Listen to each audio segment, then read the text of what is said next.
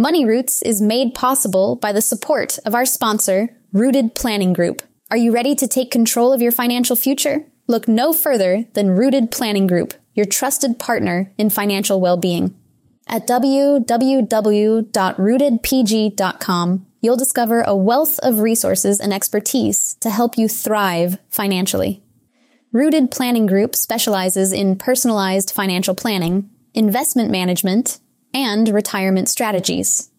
They understand that every financial journey is unique, and they're here to guide you every step of the way. With a team of experienced advisors, Rooted Planning Group is committed to helping you cultivate a secure and prosperous future. Visit www.rootedpg.com today to learn more about how Rooted Planning Group can help you grow your money roots.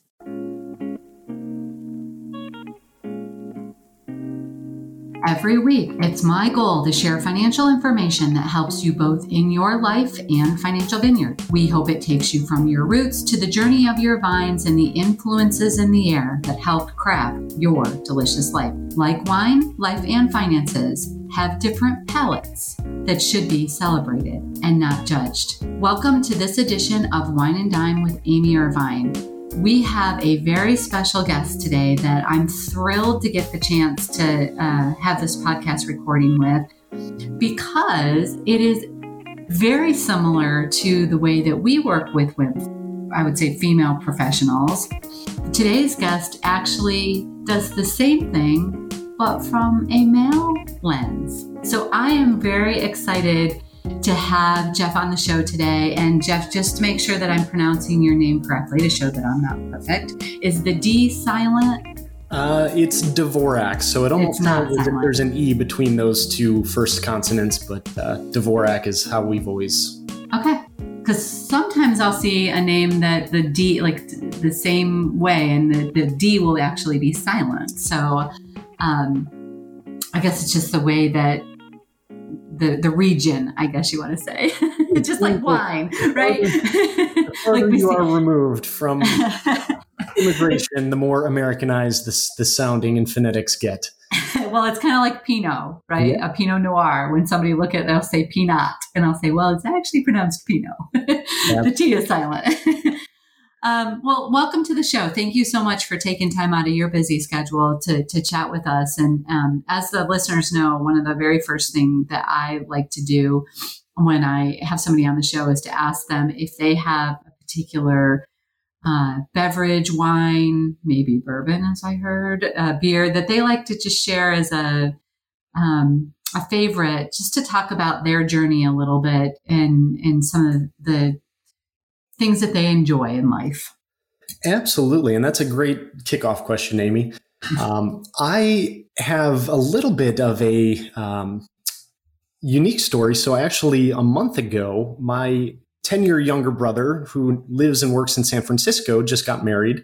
So we had the opportunity to go out, and he got married in the Sonoma area. And, you know, if you're traveling from Chicago, where I'm located, to, you know, the West Coast, you don't really go for a day trip or 2 days. You kind of try to make at least a long weekend out of it and see some of the beautiful scenery.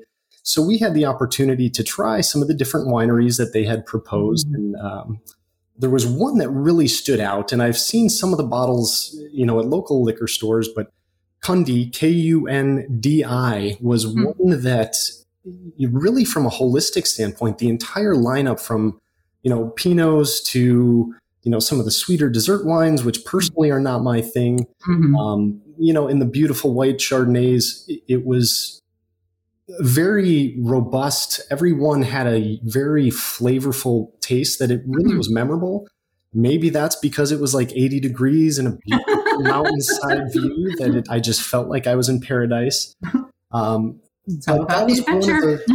that was one of the wineries that, you know, I had never heard of prior to being on site. And now it's certainly got me seeking, where can I get bottles that, you know, you don't want to pay for shipping of cases across the country, as I'm sure you know, that's quite expensive sometimes. Yeah. There was another one that we had, and you might appreciate this. So as you know, most red wines are not chilled, at least to the point that whites are. There's a winery called Jacuzzi, and we were brought a sample of a Dolcetto, it was called, Dolcetto, in the winery Jacuzzi, just like you would normally expect. But they served it much colder than a traditional red wine was. And to me, it was once again a very unique, very memorable, very enjoyable experience where I would certainly highly recommend if you're out in the West Coast and you have access to that. I don't know the distribution and how readily available these are in different parts of the world, but was it a sparkling really caught red? My eyes. Was that a sparkling red or was it?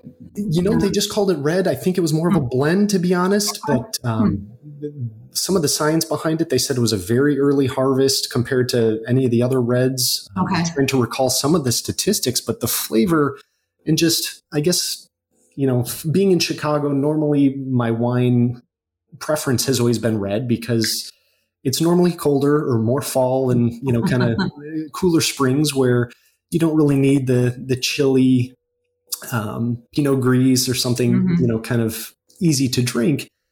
And this one really just kind of took me by surprise. So I certainly would recommend that for any of the white wine drinkers that maybe want to convert to the red side.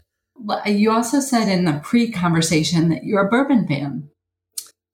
Yeah. So another really kind of strange story. When I was in college many, many years ago, I'm not going to reveal a date, but they used to have on Thursday nights for $10, you could go to a local, it wasn't a bar, but like a more of a restaurant, higher end restaurant, which no college kid should be able to afford.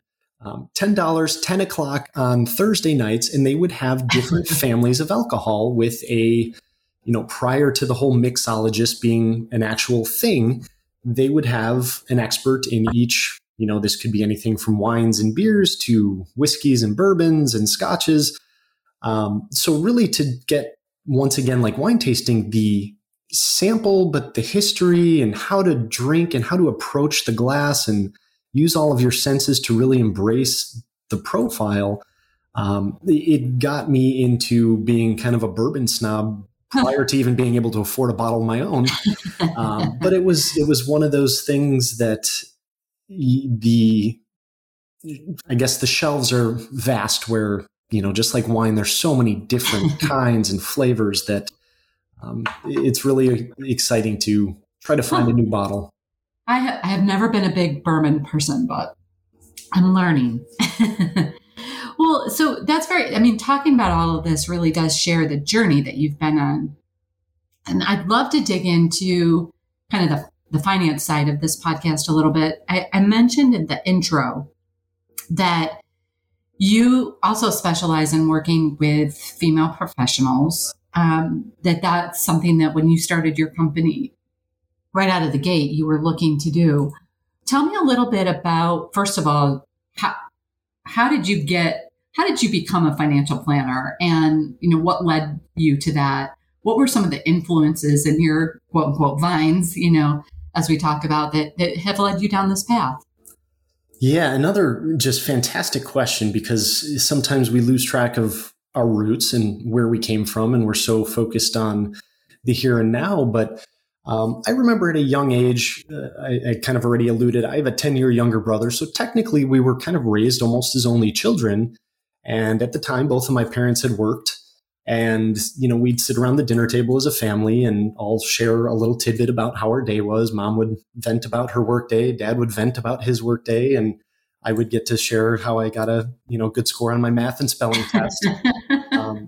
But every time, both of my parents were in business, and my mom actually worked in investor relations for a public company. So she would be talking about the stock market and, all sorts of things that were just foreign to me. And I certainly don't expect many second or third graders to be exposed to those types. But it really, the more she spoke and kind of informed me of the challenges, and apparently I was told in hindsight that when I was even a younger child, she used to read annual reports and press releases and things as a trial run, because she would have to do this on conference calls to investors. That was my my lullaby.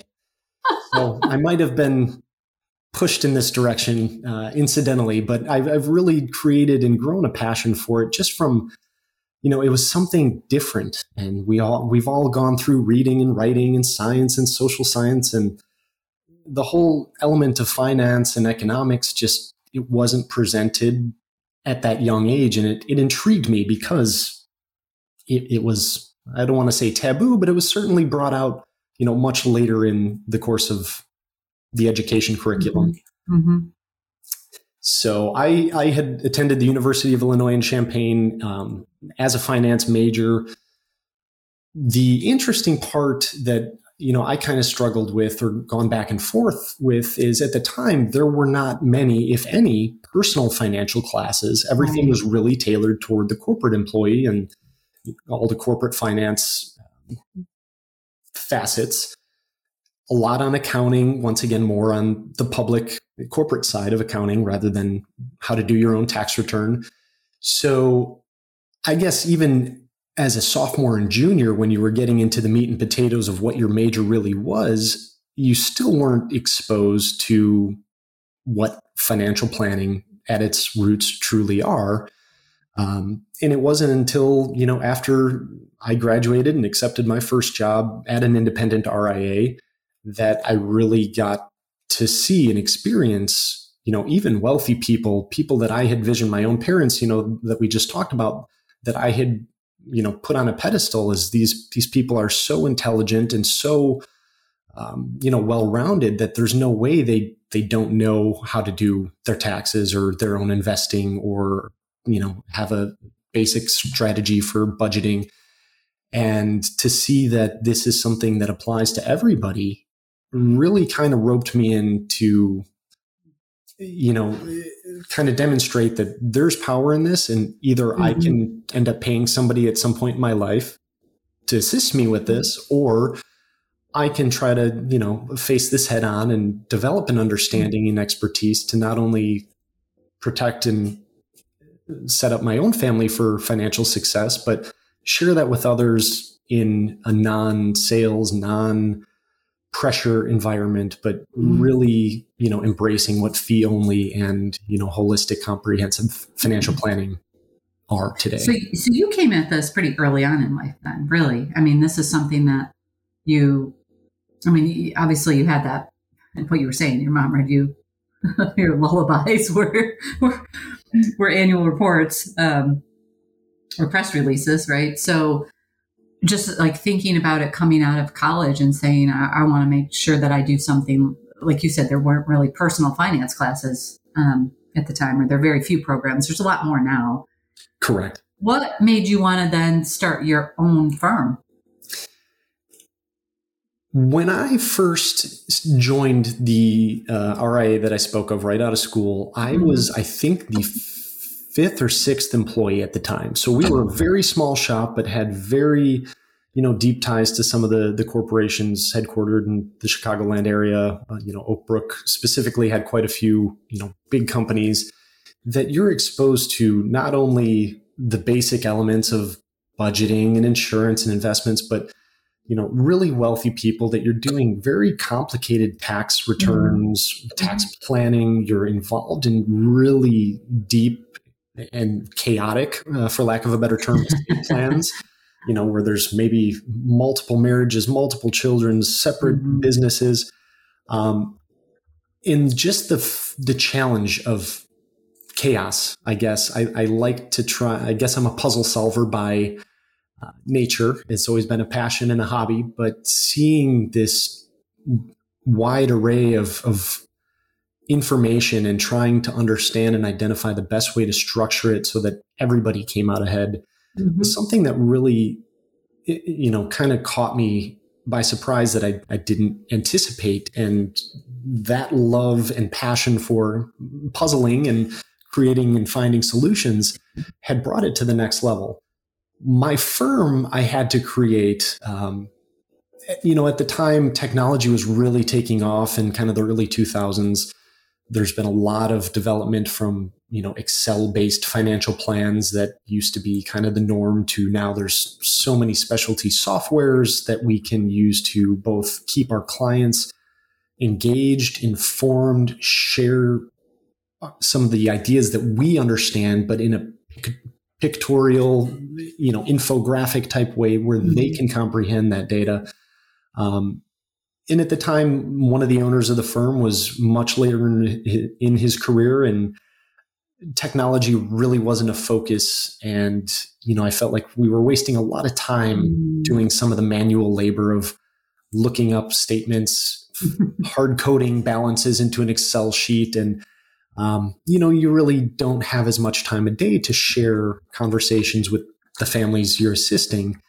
And that's where, my wife actually had the audacity to pull me aside and said, Jeff, you seem to be really busting your hump here. You're putting in way too many hours, and I don't think anybody knows it or appreciates it. So this is your chance. You've already completed the CFP certification.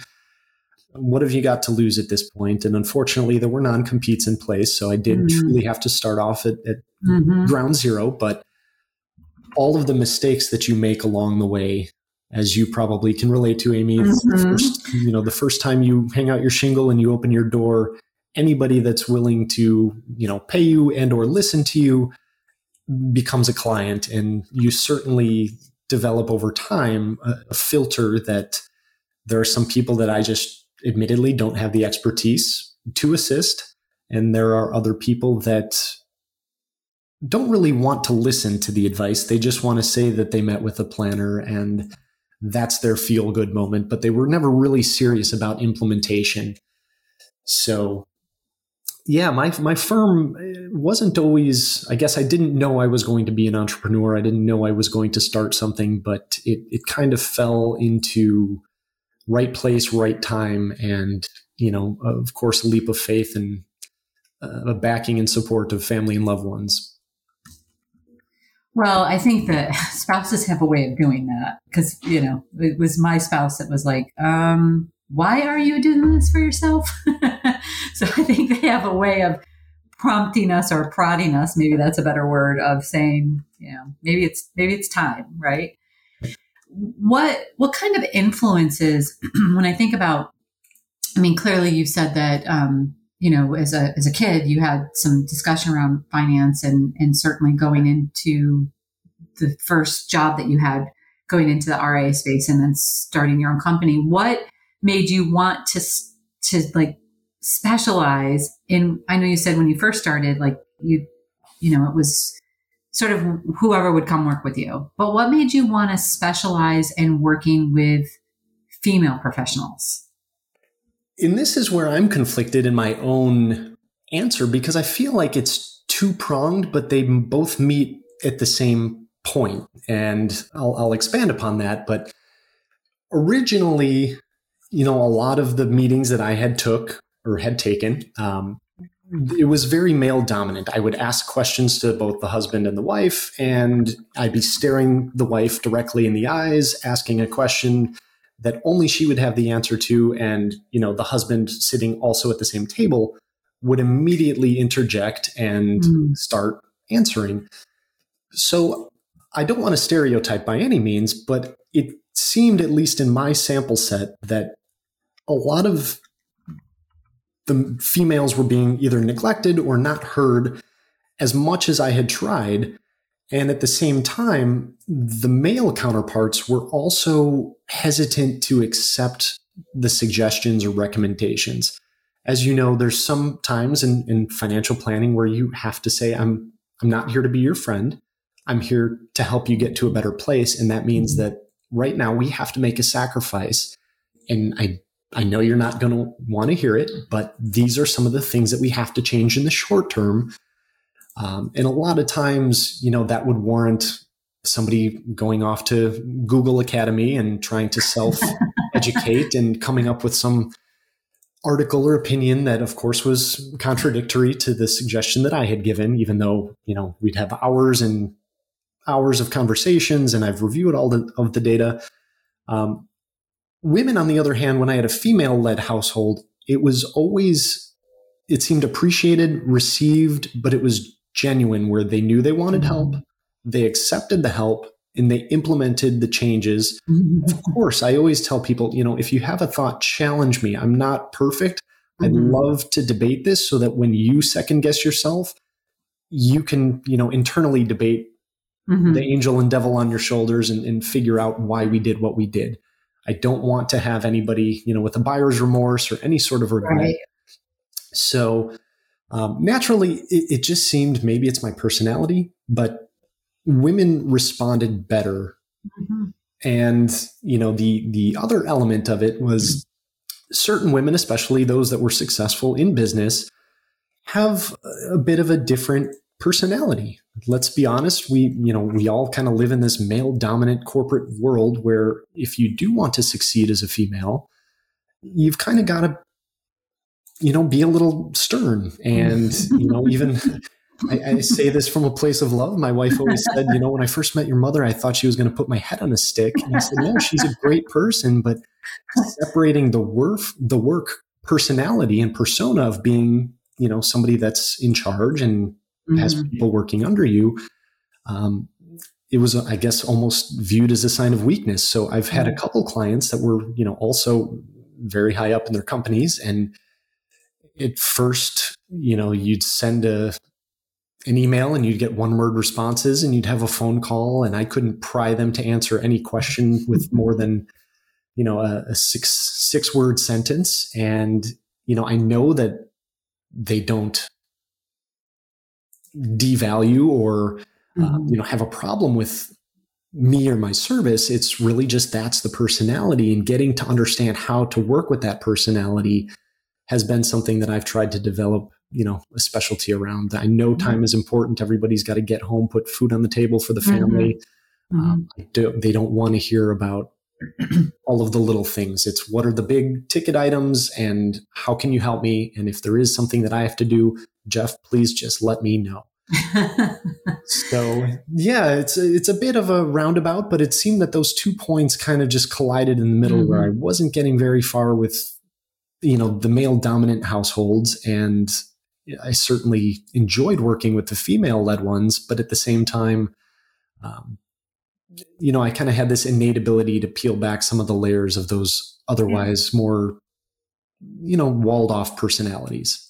Well, I'll say, again, we both have always said we don't like to stereotype in any way, shape, or form.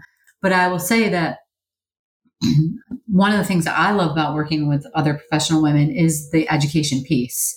It's not just about do this, do that. It's here's the reason why I would recommend this, or here's the reason why I would recommend that. Because ultimately it is their money and it's their decision. And our responsibility as financial planners is to tell them about the different options and make sure that they match up with their values, right?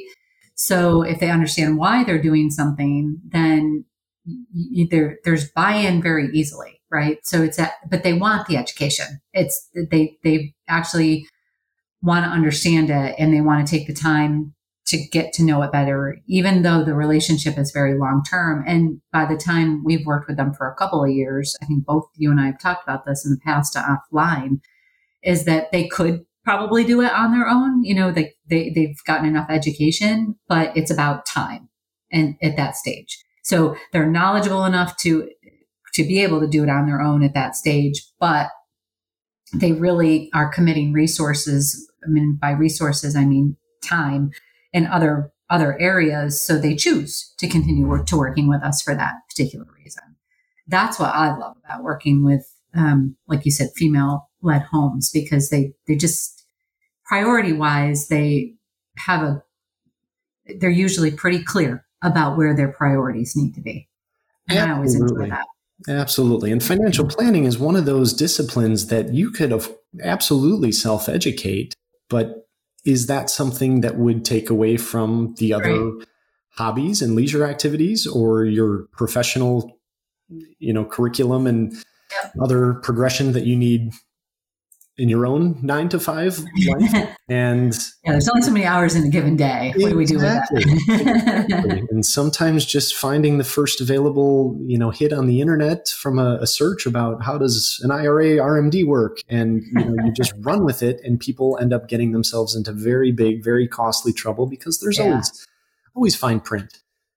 Yeah.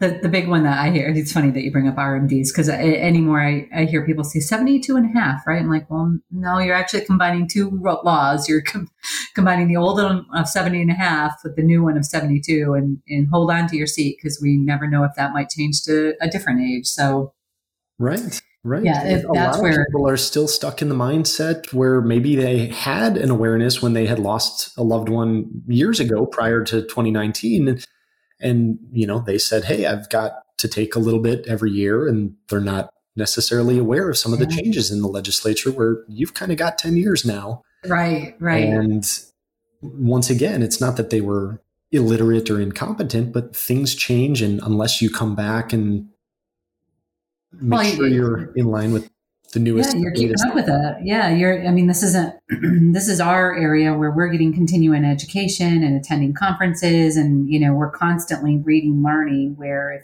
if you're a CEO of a company, as an example, you're focused on your business. You're focusing on what's going on in your own little, corner of the planet. It's keeping up on the rules and regulations as they change. It's not as it's a very as slow as it changes, it also changes rapidly. If that sounds like I'm talking out of both sides of my cheek, it's true. I mean, things just randomly sort of change or revert back, because laws are sometimes temporary in nature and they revert back. So keeping on top of those is really important too. Absolutely. Would you say that, I'm just curious, what has kept you? So, I kind of heard your story about what got you into this, but what has kept you in this profession? Because there is quite a bit of turnover in our profession. What has kept you going? I would say the biggest thing that I still enjoy waking up to is knowing that every day is going to be different, and you don't fall into a rut where you're just grinding through the same old, whether it's task or project, just for a different family. You could have 3 families that on paper look like they are all doppelgangers, mirror images, clones of each other. And the way that they need to be spoken to behaviorally and psychologically could differ. Their own intrinsic values and morals could differ. Their tangible goals and objectives could differ. And there's so many differences in every family that I've worked with and have even heard stories and case studies about.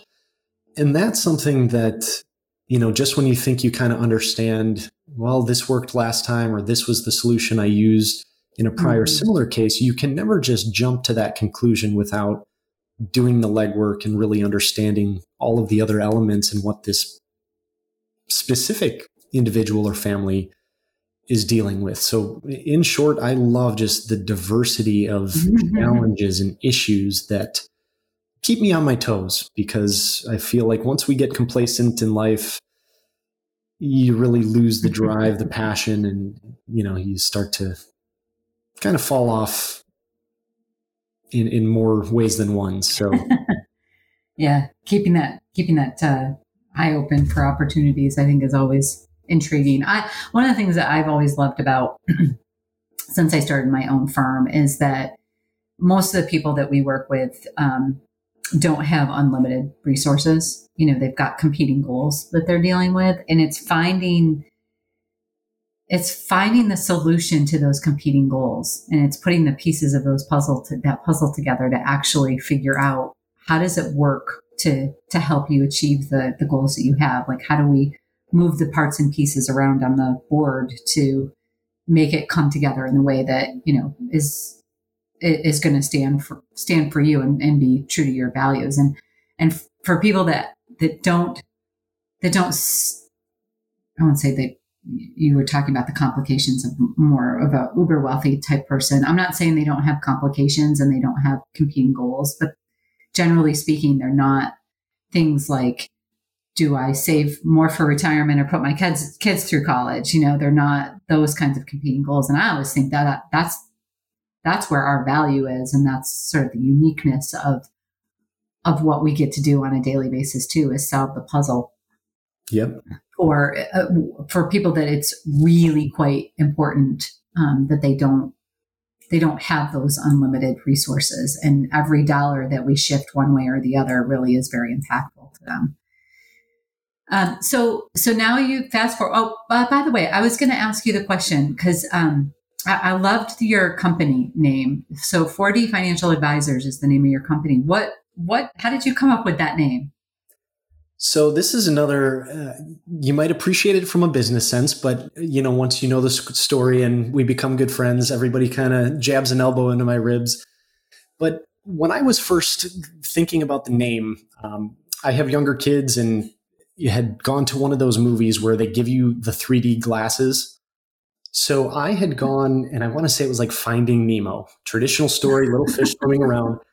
But when you put on the 3D glasses, you start to see things that you didn't previously pick up on. And forget the plot development, but little hidden gems or Easter eggs, as we've known to call them. So when I was thinking about a name, I said, we live in this 3D world.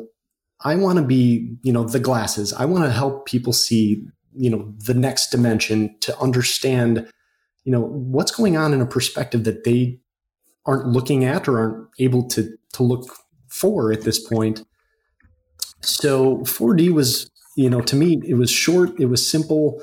The tagline was an added dimension to your financial future. But in the, a lot of the databases, the other benefit is it's alphanumeric. So starting with the number beats some of the rankings, which is always, a nice little cherry on top. But if there's anything that I can, advocate about the way that I work, is bringing a different perspective and helping people see things through a lens that they had not otherwise been exposed to or had been able to see. Mm-hmm, mm-hmm. And I mean, that's kind of cool. The bringing in, another lens to the table. I think that's pretty creative. I struggled so much when I was naming the company, and the actual parent company, the LLC itself, actually is Irvine Wealth Planning Strategies, but we do business as Rooted Planning Group. And the reason for that was because when I first formed the company, I also had a non-compete, and I wanted people to know that, hey, I am, doing financial planning. So here, let me do some advertising, and I knew people in the community would recognize it. Fast forward to when I started adding team members, that became a bit of a challenge, because now, it's like, well, who's Irvine? Like, what's Irvine? What does that have to do with anything? And so we ended up changing, creating the DBA of Rooted Planning Group, so that it was more of a team, kind of view than just a name like Irvine, just having my name in it. So I always find it interesting when I see unique names of financial planning firms, because, the thought of like what this is going to be in the future, I think for a lot of people doesn't necessarily, it's like, if I can just get this thing to work, I'll be happy. They don't necessarily think about the legacy of the name either, or how the taglines or marketing can go along with it either. I mean, so kudos to you for coming up with that. And you offer both ongoing financial planning services as well as like a one-time financial plan, or even like projects and stuff like that as well, correct? Correct. I mean, the bulk of it is certainly ongoing. All of my relationships, I'm sure you're probably similar, but all of my relationships start with the creation of the plan, whether it's a one-time only, which is really tailored more to the DIY crowd, that maybe they're not at a point in time that there is too much complication or sophistication, but they just want that doctor's physical to say, hey, these are the kind of red flag areas that I need to pay attention to, and here's some suggestions on how I can alleviate those potential pain points. But most of the business that I do is ongoing. Mm-hmm. Yeah. And so what would you say, when you think about your own journey too, combined with like as a business owner, what are some of the things that you would say have been challenges? I would say like many vineyards have challenges, just like lives have challenges, right? What obstacles would you say that you've experienced as a business owner, and what obstacles are you seeing a lot of your clients experience, especially in today's world? That's another fantastic question. I think the answer to the first part of it is, once again, multifaceted, because as a business owner, you have to learn and grow as an individual simultaneously to growing your business. And in my opinion, there's nothing more humbling than an early, somewhat consistent failure of, hey, I talked to this individual and they ended up not choosing me over my competition. And why is that? What am I doing wrong? Did I say something? Am I not smart enough? Am I not, do I not have an ensemble team where I'm just one person? And you start to try to identify all of these things that maybe you're doing inefficiently or that are perceived to be inferior to what a different firm or competitor might offer. So on top of trying to grow my business, I think I opened my doors when I was 27 years old. So I was, pretty young, much younger, and certainly going through the maturation process in the same time, where I had to understand, how do I convince people that I am just as capable as the guy with gray hair that's been doing this for 35 years. And actually, I'm probably more hungry to learn and prove myself and demonstrate the expertise and value that I can bring to you. But over a course of another 40 years, where that individual has certainly probably had a wonderful career, impacted many lives, but I don't know how much longer that type of person is going to be around. Mm-hmm. And if and when you do need help, are you just going to be shuffled to the next advisor on that team? Or do you really want to build an intimate relationship with somebody that's, in my case, a solo practitioner? So for me, the biggest challenges were, certainly probably more personal in nature, and understanding how to communicate with certain types of individuals. And there's so many different behavioral and psychological classifications that, you can identify this behavior group and how to communicate with them. And some of that stuff is relevant, but ultimately you also have to have a confidence level. And when you have a very limited number of clients, you've only been doing this for a handful of months independently, the confidence, relatively speaking, is at an all-time low. And building upon that and being able to shake the hand of Mr. CEO and, Mrs. CEO and really demonstrate that, you're in good hands, and here's all the things that we can do to improve the problems that you've just come to me with. That's something that I didn't have at that younger age. And I think kind of throwing myself to the wolves is something that you can't quantify, you can't prepare for. It's almost just like having your first child. You can read a book or watch a class, or you'll never understand what it feels like to, hear the cry in the middle of the night and have to go change a diaper and get spit up on. You're just drowning from every angle possible. And that to me is very synonymous with my creation of 4D. It was a learning experience more on the personal side.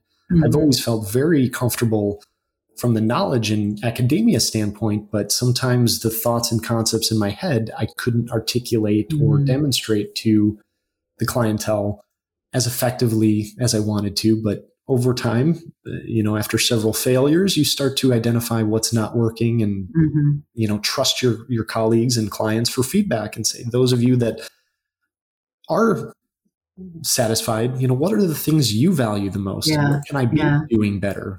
There's been a lot of talk about advisory boards. And I think that feedback is so important that we may not want to hear it or may be ashamed to ask for it, but those are the types of things that really improve the trajectory of growth. Yeah. Yeah. Good point. And as far as like the things that your clients are seeing for obstacles, are you seeing anything? Does anything stand out in particular? I think right now we're at a unique period because, of course, there's a lot of headlines on the investment side with the markets and the economy. That, to me, will always be there in one way, shape, or form. I think the biggest challenge right now that I'm seeing is there's kind of another big wave of at least my clients that are having students finishing up high school, getting ready to go to college. And what that process looked like 20 years ago is very different than, first of all, the competitive level of getting scholarships and grants and all sorts of, the admissions and acceptance rates are just, everything is so cutthroat these days. And tuition costs have certainly increased to points that are not comfortable. So a lot of those, conversations are, how much, if at all, do we want to help, our 3 or 4 children pay for college? And if we do want to help, how do we navigate somebody that wants to go to, Princeton versus somebody that wants to go to a local community college, paying for everybody to go to school if they're very different costs? It was more just the internal family dynamic of, I don't want my one child to feel like they didn't get as much, or that one was, chosen as a favorite. But to me right now, that seems to be a theme with more families than I would have expected. Interesting. Have you noticed anything along those lines? I would say that, we're certainly a lot of our clients are in the X-Gen, age group. So, the average age of our clients are, it's just about my age, 49 to 50 years old. Although we have a fair number of clients that are younger and a fair number that are older. The bell curve definitely is, closer along with the average. And they are in that competing goal of, retirement is probably 15 years, maybe a little less in some cases down the road. Maybe we do have a couple of clients that work for companies that you can retire at 55, and many do retire from that company and then, take a second ensemble career or something. And it is a challenge when it comes to, some of those people are just finishing or have just finished paying off their own student loans, and they don't want their kids to be burdened with that same level. And so they're really struggling to try to figure out not only how do they pay for their kids' education or co-pay for their kids' education, but how do they do it if they have multiple children, as you were saying? Like, how do you make sure? In fact, there's several clients that are, trying to figure out what is the exact dollar amount, bringing education into the family to say, okay, kids, we're going to consistently give this much money to each of you. You can pick a college that you, know that you're going to get a fair amount covered, or you can pick a college that that you're going to have to end up paying more out of pocket. But here's what we can afford to give you, and still be able to retire at a reasonable age. So I do think that that is a big challenge. And I think it's a big challenge for a lot of people, again, just because one of the big issues is they don't want their children to walk out of college feeling like they've been overcome with debt. And yet college is so expensive that how do you do it? How do you make it work? Absolutely. And navigating that, and in my perspective, adding any peace of mind and saying, we will discover a plan. We will, walk through simulations with as accurate assumptions as we can, but you need to just live in the here and now. And I always tell my clients, I said, don't try to win from where you are. Try to get into such a good position that a successful outcome is just inevitable. So don't think about 7 years from now when you're going to have 3 kids in college at the same time. Right. Start the building blocks today so that by the time we get there, it's a non-factor, because you'll lose your mind trying to take into account all of the possible changes and pathways that life can evolve over those 7 years. That is true. Is there anything I'm thinking about just again, like informing your vineyard? Was there any specific nutrient or anything that really stood out to you that somebody can go get or seek that ultimately help you get to where you are today, and continue to have that growth that you were looking for?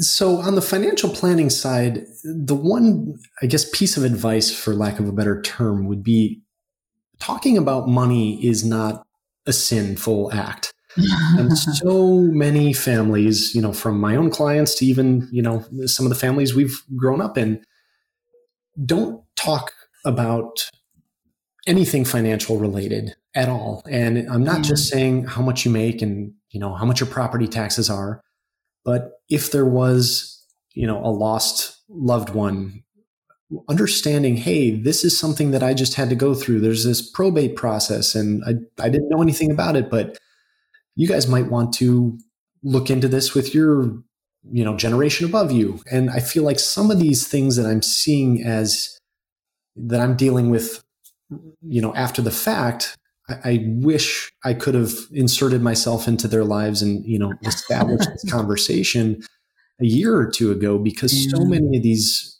hurdles that they're facing, they could have taken a detour and eliminated entirely. So even in your example, Amy, talking with the family and just, call it a campfire and gather everybody around.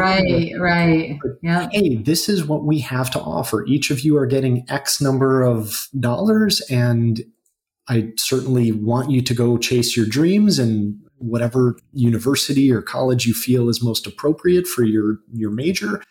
By all means, I wish you the best, but financially speaking, we cannot afford to give you anymore. So just having those little tidbits at a young age, I think also give the children or young adults confidence and expectations to bring up questions to whether it's mom and dad or, as a parting gift for all of my clients that have high school graduates, I always offer, 1 or 2 different complimentary hour sessions before they send their kids off to college, not with mom and dad on the line, but just so that they could ask somebody that's a trusted, knowledgeable source some of the questions that maybe they're embarrassed about or maybe they're unsure of, but going to the internet and finding, once again, more of an opinion is detrimental. So being able to just it's dangerous to live among the laws of numbers, isn't it? I mean, when we say generally speaking or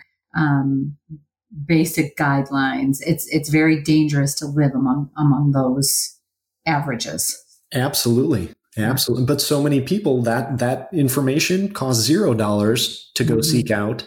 Right. And especially when you're younger in your career or possibly even a student, you're most likely not interested in paying anybody for a service that you can find a somewhat reasonable answer to online.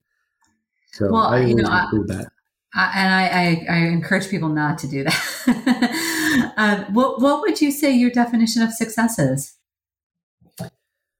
I have always felt, personally that the greatest joys in my life have always come from helping other people achieve their goals. And that kind of, I guess, rings true on a parallel path with being a financial planner. But even if it's a hobby or, a sport or activity that I'm involved in, I've gotten more satisfaction out of seeing a new person come into it and grow and fall in love with something that changed their life. Just as you speak so passionately about wine, you could take running or cycling or boxing, whatever it may be that gets you, amped up in the morning. I just enjoy helping others find their true passion. And, when I was trying to think, I think I was 16 years old, but I was a long distance runner and I was pretty good, nothing terribly special, but I had a life-altering knee injury. And after several surgeries, I'm still not supposed to run anymore. So I was kind of deprived of I'll use the term love. I really just loved waking up, running in the morning while the sun rose and the birds chirped, and going to races. But when that was taken from me, I morphed into a cyclist and I found a low impact sport that I could kind of share with others. And, ever since I've kind of been just jumping around. I want to really enjoy and experience all that life has to offer. So I've dabbled in just about every personal activity, but along the way, it's not my own success that I'm trying to achieve. Of course, that's always the main objective, but bringing and sharing the joy with others is something that I'm very passionate about. Such a lovely definition. I think when we share our successes with others and our failures, to be honest too, it's amazing. What can come out of that sometimes. Some of my, it's so wonderful when you can see other people succeed, even if it succeed better than you, and you know that you were part of it, right? It's just such a joy. And it's especially like that with clients. I think, we're always striving to see their success be even greater than our success. So, well, Jeff, in closing, thank you for spending so much time with us today. But in closing, I always like to switch over to a section of the podcast called Nourish Your Vines. And this is where we take just a minute or two for our guests to provide maybe one financial lesson that they've learned in their lives, especially when we're interviewing financial planners, because everybody thinks we're perfect because we're in finance. We must not make any mistakes. The real idea is, folks, just so you know, we also do. So I always like to share, if you have one tip that you could give to folks, or one lesson that you've learned, what would that be? The one thing that really changed my mind, and this kind of came through from reading some more fictional novels, but try to see challenges, see problems, see life from an outside perspective. We, of course, approach everything with the information and the emotions that impacted us directly, but especially as I've gotten older and tried to mature more, it was more valuable to put myself in that person's shoes and say, if I was them and this had happened to me, what might I expect to do? What might I be feeling if I just got, laid off after moving halfway across the country to take a job? What would I be going through? The financial planner in me would be hitting the panic button saying, oh my gosh, we've got to, do all of these things. But is that the type of response that the client will need right now? Or is there a different period that, we have to just kind of let their emotions die out? They're dealing with, a very severe thing. Of course, I want to be there for guidance, but there's a time and a place when they're going to be ready to hear it and listen to it. So for all things in life, whether it's political affiliation or, whatever your feelings on all of the horrible acts that we've, recently heard about in the news, put yourself in some of the other people's shoes and at least just try to understand where others are coming from. And if you still feel the same way you do, then kudos. But for me personally, I think I've changed my stance and position on a lot of things just from trying to not be so tunnel vision and focused. I love that. One of the things that I've said over the last couple of years, especially, this is conversations between my husband and I, is that it's okay if, especially on the political front, if we disagree. I would love for people to feel like we can still talk to each other about why we feel the way we do and maybe learn from something instead of you're right, I'm wrong, kind of environment that we sort of got into for a little while. And I love that from a financial planning perspective, even, and from a business owner, from a person, you're trying to listen and explore and be curious about why somebody feels differently. Even if it ultimately doesn't change your mind, it might give you new perspective. So, I love that that's the one lesson that we're walking away from you today, Jeff. And I so appreciate your time. And how can people reach you? I know your website we'll put in the show notes, but how can people follow you or reach you or get more information about you? The website is probably going to be the best place for now. Admittedly, one of my big, I don't want to say regrets, but I am not a social media person. Don't regret it. Yeah, on the personal side, it always seems that the people that are contacting me it's artificial. It's not a genuine relationship. So I said, you know what? I'd rather have a more real, engaging process. So I'm not terribly big on, the automated posts on social media. Mm-hmm. If you want to connect, I'm happy to, email or call directly. But at this point, I guess I've kind of removed myself from being a content creator. So I greatly appreciate all the work that you and your team have done to launch a successful podcast and have people like me as a part of it. But at this point, it has its pros and cons. I mean, there's days I love it and other days that I'm like, I'm doing this what? So it's getting, honestly, one of my favorite things about having the podcast is getting to meet new people like you. And not that we met through the podcast, but getting to meet people more.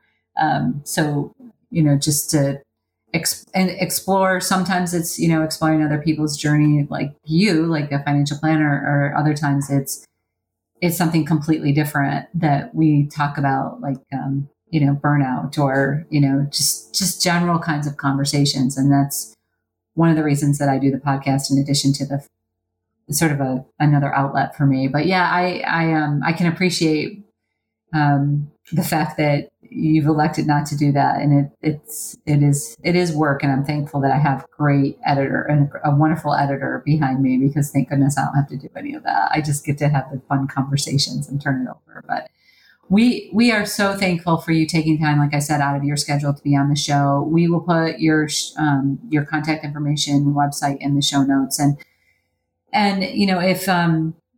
if anybody has any questions, we always love to hear your questions. Feel free to share this podcast if you heard something on it that you find to be very helpful to you. Both Jeff and I would love to hear anything that you want answered, because we can always come back through and put questions in the show notes or follow up. And we hope that you enjoyed the time that you spent with us today. Thanks everyone for listening. And again, we hope you have a great afternoon or evening or morning after listening. Thanks so much. And that will about do it for today's episode of Wine and Dime. You can contact Amy through the website www.rootedpg.com or amy@rootedpg.com. You can also follow us on Facebook and Instagram @rootedpg for the latest news. And if you have any questions, comments, or topics you would like to hear about, feel free to let us know. And don't forget to rate and subscribe the show wherever you get your podcasts. And again, thank you for listening, and be sure to tune in next time.